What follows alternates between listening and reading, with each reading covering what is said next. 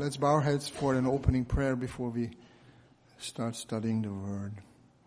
Heavenly Father, we are so thankful for this peaceful day, even for the cooler weather. You arrange everything for us so we would feel comfortable, we would feel blessed and uplifted and encouraged. So we want to pray that you would come close to us, talk to our hearts and minds, help us to change into your likeness.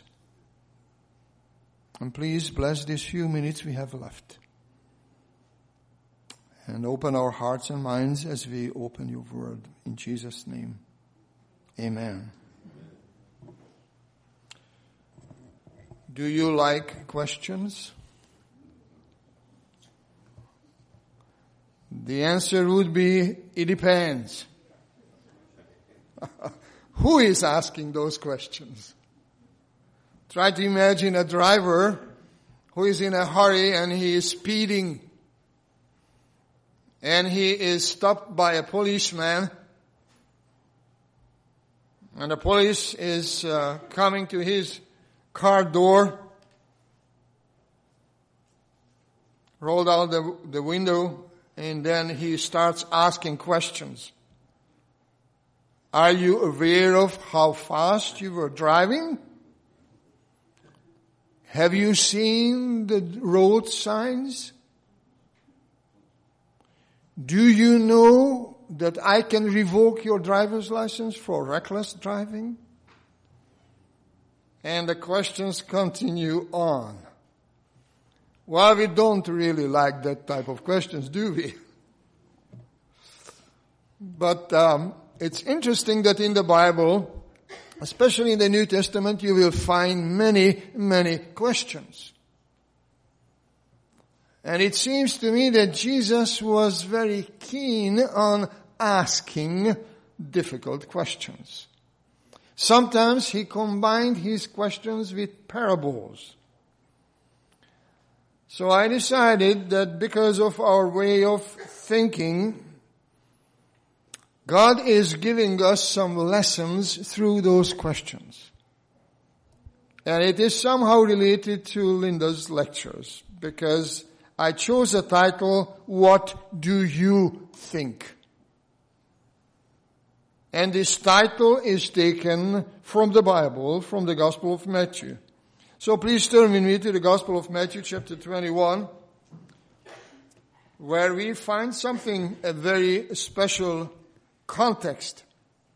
It is not simply a parable, but it is a dialogue or a discussion between Jesus and some of the Jewish leaders who were asking questions.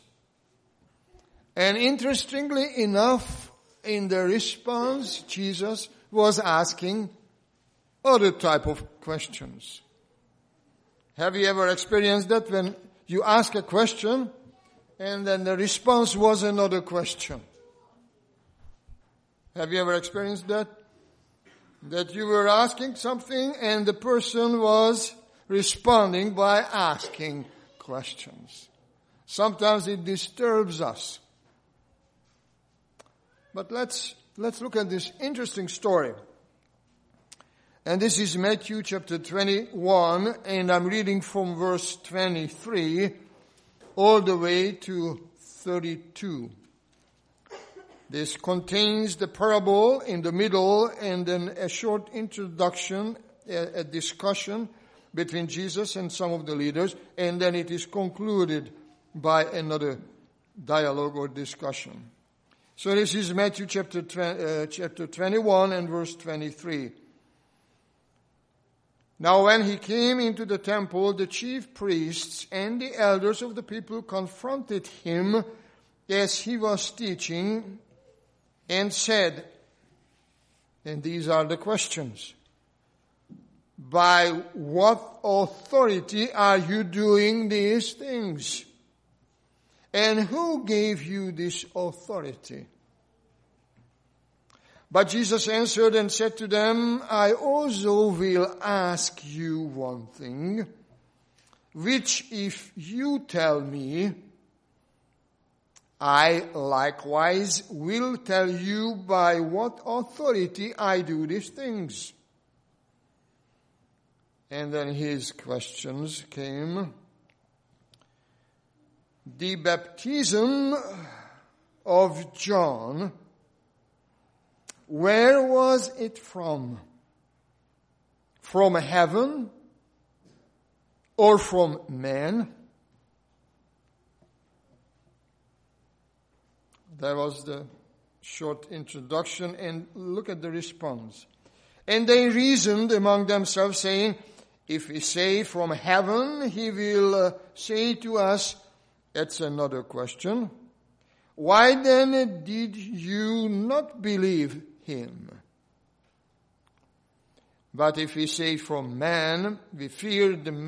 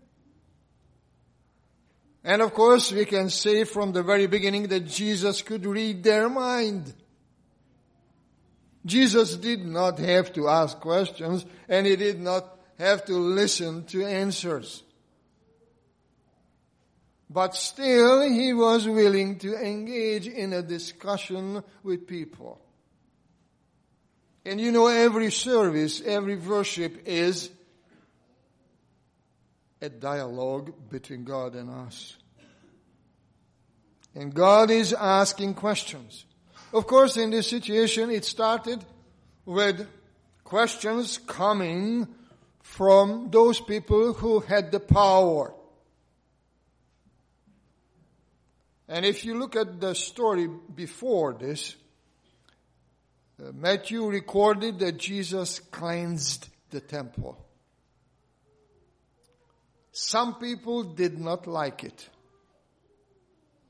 And they were kind of drawing back for a little bit in order to gain strength. And when they felt they are ready, they were asking questions. Who gave you this authority? Why do you do this? On what authority are you preaching? How dare you are to cleanse the temple? Who do you think you are? There were many, many questions behind these two.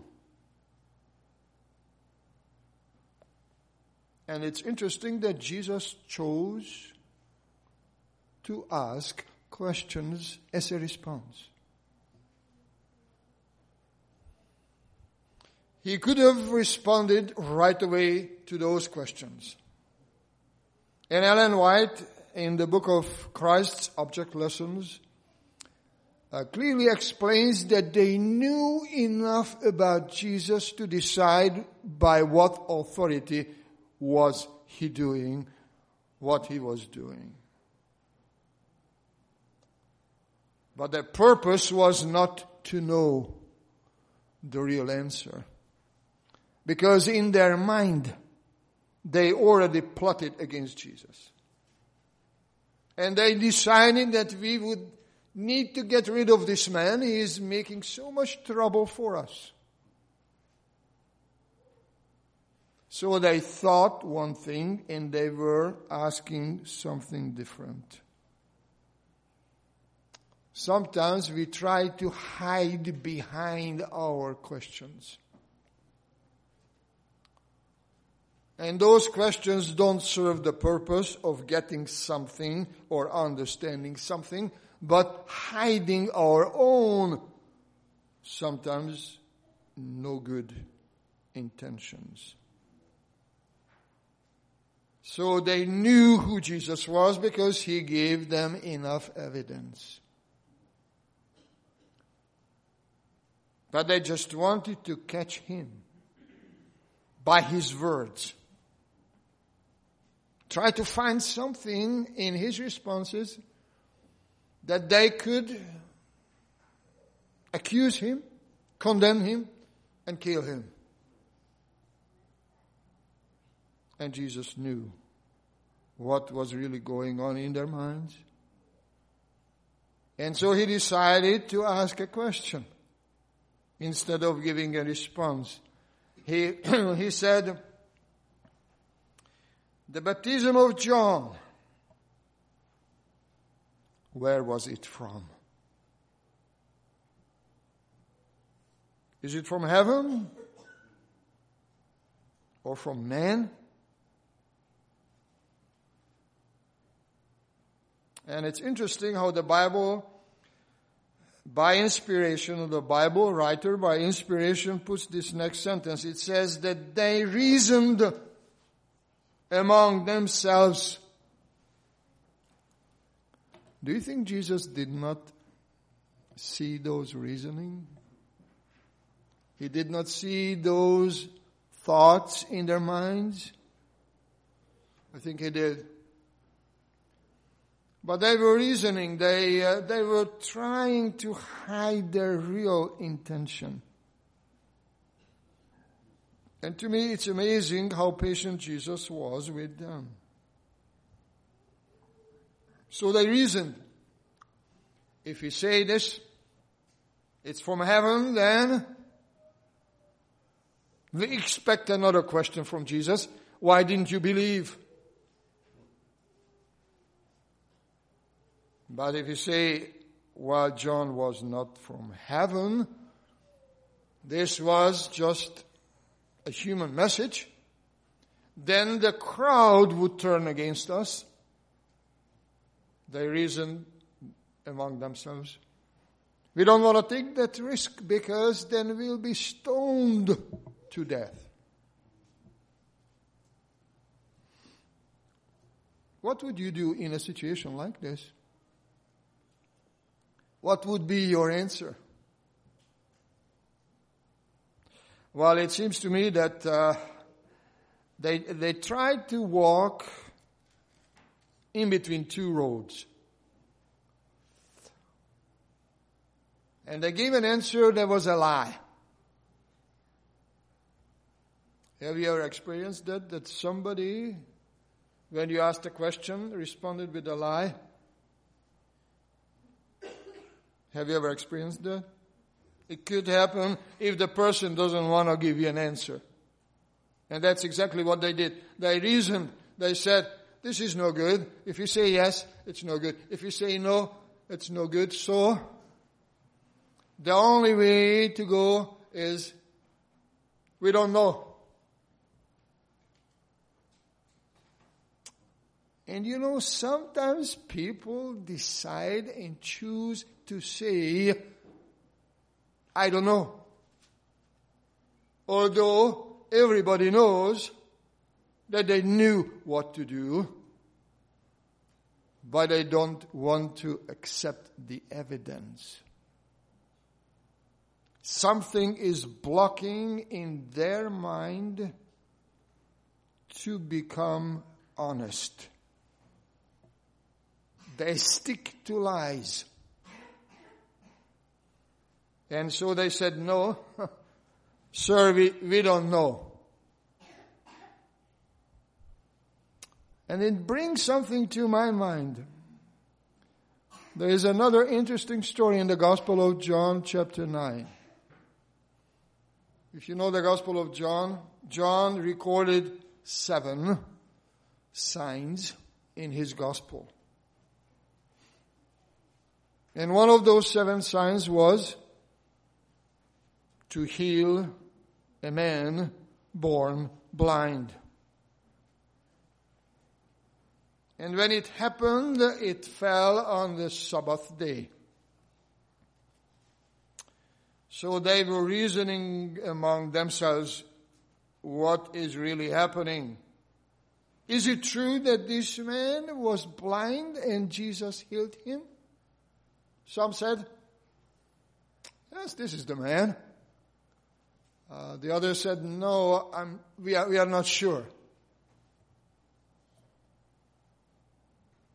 And so they said, we don't know. We need to ask the man. So they asked the man, who was the person who healed you?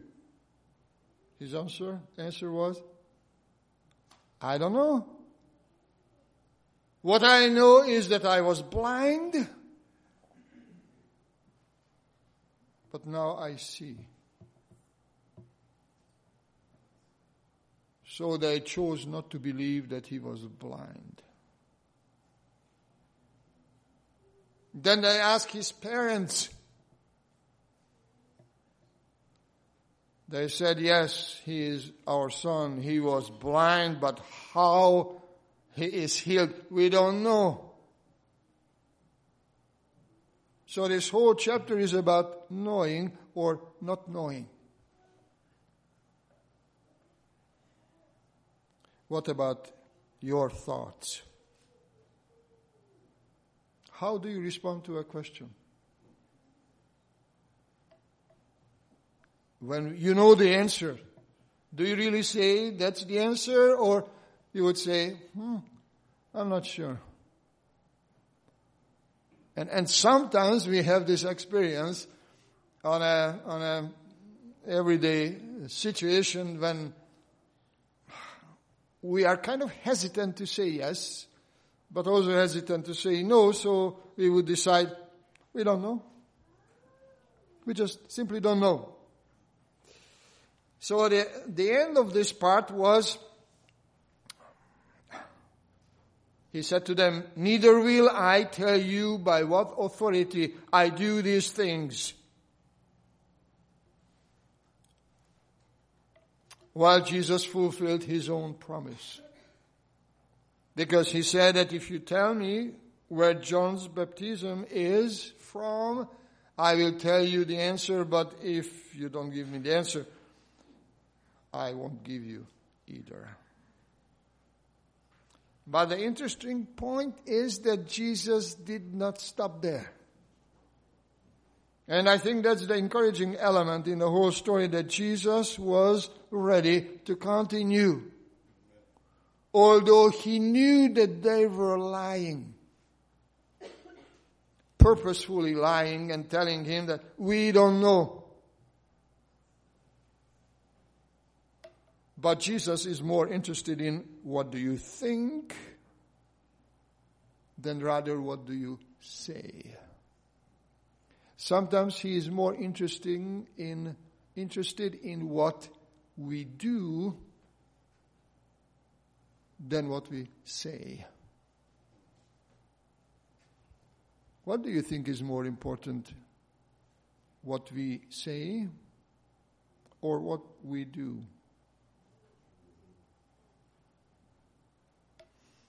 Well, his question was, what do you think? Jesus wanted to clean their way of thinking. So he said that the real trouble is that you don't know how you are thinking or what do you really think about things. But let me help you. And he told this very interesting story. It's a short story about a man who had 2 sons. And we know another story in the Gospel of Luke, chapter 15, when there was another man who had 2 sons. One was the good guy, the other was the prodigal son. But this is a different story. But the point is that this man had 2 sons.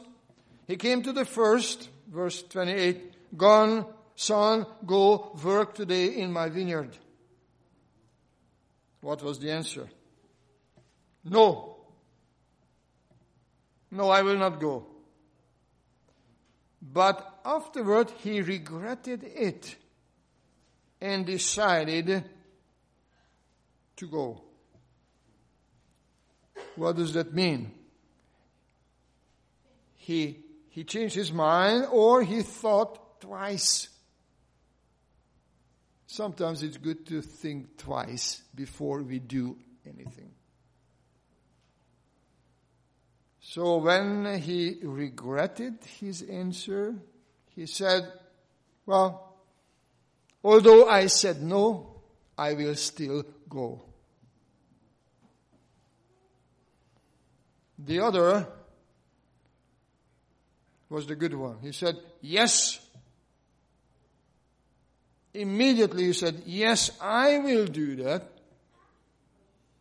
But then he changed his mind. He didn't go. Jesus was testing this group of people. And he asked them, what do you think? Can you make the right decision now? What did they say? Which of the 2 did the will of his father? What was the answer? It's interesting that they changed their mind. They changed their mind. They said, the first was the good one. Although he said no, but he changed his mind. And to me, this is very interesting because Jesus was helping them to think straight and to make the right judgments. And they did not realize that Jesus was really helping the way they were thinking. But of course, although they made the right decision, they did not accept Jesus. And something else. The story ends with something which is kind of sad. Although they made the right decision, they responded to Jesus in the right way. Jesus said to them, And this is verse 31. Surely I say to you that tax collectors and harlots entered the kingdom of God before you. Well, that was a very straightforward statement. Tax collectors,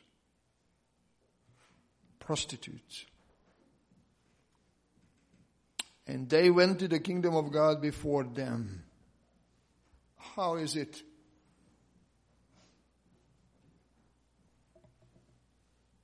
They were law-abiding people. They knew what the law said. They kept the law as far as possible. And this man had a feeling that if somebody can enter the kingdom of God, that would be us.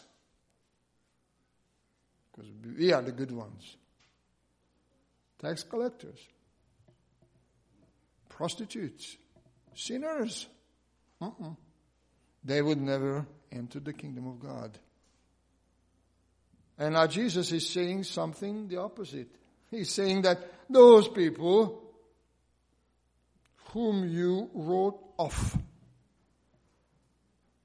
they were rejected by the holy ones. They went before them. And then Jesus added one more sentence, and this is striking. You did not, John came, and you did not believe him. But tax collectors and harlots believed him. And when you saw it, you did not afterward relent or regret it and believe him. Is it possible that somebody is witnessing the repentance and forgiveness of another person, and then he or she is still reluctant to admit that she should confess his or her own sins and ask for forgiveness? So they witnessed the experience of others turning from evil to God, but they did not change their mind. Isn't that something amazing how the human brain works?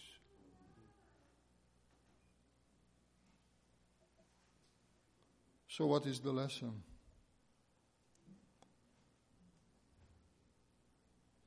Is it good when we say we don't know, although we really know? Are we hiding something in our minds by saying something different? And what is better, to say something or to do something? Where sayings would not save us. I'd like to turn to another story, just finishing in a minute or two. Matthew 7. Matthew 7 is the end of the Sermon on the Mount. And as we come to the end, Jesus said something which is kind of linked to this story which I just read. This is Matthew 7 and verse 21. Not everyone who says to me, Lord, Lord, shall enter the kingdom of heaven, but he who does the will of my Father in heaven. So who is entering the kingdom? It's not enough to say. Sometimes we try to satisfy ourselves by saying something. but we are not willing to do something. Saying is very easy. But there is a saying, actions speak louder than words. Not everyone who says to me, Lord, Lord, shall enter the kingdom of heaven, but he who does the will of my Father in heaven. Then Jesus added something else in verses 24 and 25, same chapter, Matthew 7. Therefore, he said, this is a conclusion of everything. He said, whoever hears these sayings of mine and does them, I will liken him to a wise man who built his house on the rock. And the rain descended, and floods came, and the winds blew and beat on that house. And it did not fall, for it was founded on the rock. Sometimes we try to spiritualize this passage. And we say the rock is Jesus. Is Jesus talking about himself? Or is he talking about those who were listening to him?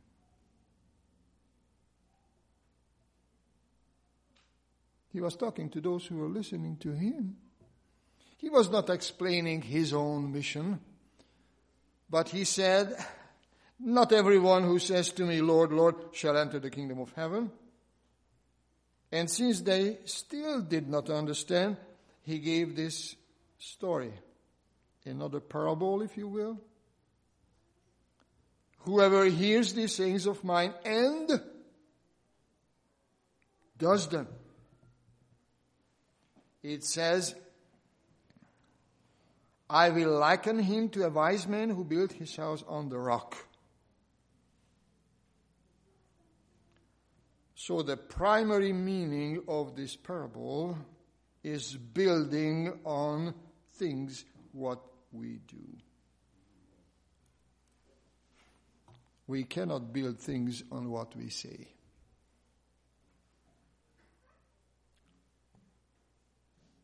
Because even the birds can take your words. Words, practically, especially in our age, would not guarantee anything. You can say one thing in the morning, you can say another thing in the evening, you can say one thing in an hour, but you can say the opposite in another hour. The only thing which would guarantee something solid is when we act. We act upon what we say. They would seal the words and strengthen us in our way of thinking. And he would be, or we would be like a person who is building his house on the rock. And of course the secondary meaning of the story is that Jesus is the rock. But the primary meaning was not that. The primary meaning was those who were listening to Jesus simply satisfied their own hearts and minds, and they said, Lord, Lord, we love you. We accept you. We believe in you. We are ready to do things. But when it came to actions, they drew back. So we need to learn at least one lesson, not our words, but our actions would really determine who we are. And this is why God will have a judgment at the end to really determine who we are. Because what we say is one thing, what we do could be the opposite. Because in the story one said yes, he did the opposite. The other said no, well, he did the opposite.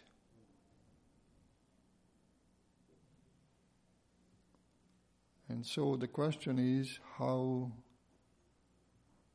do you think? Your mind works. What do you think? And of course, there is a secondary question. What do you do? So I'd like to leave this question with you.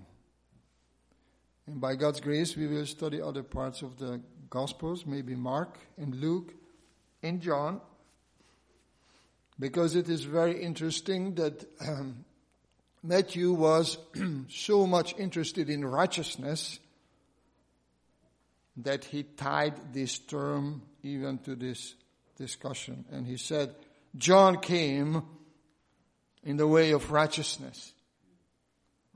And they did not believe him.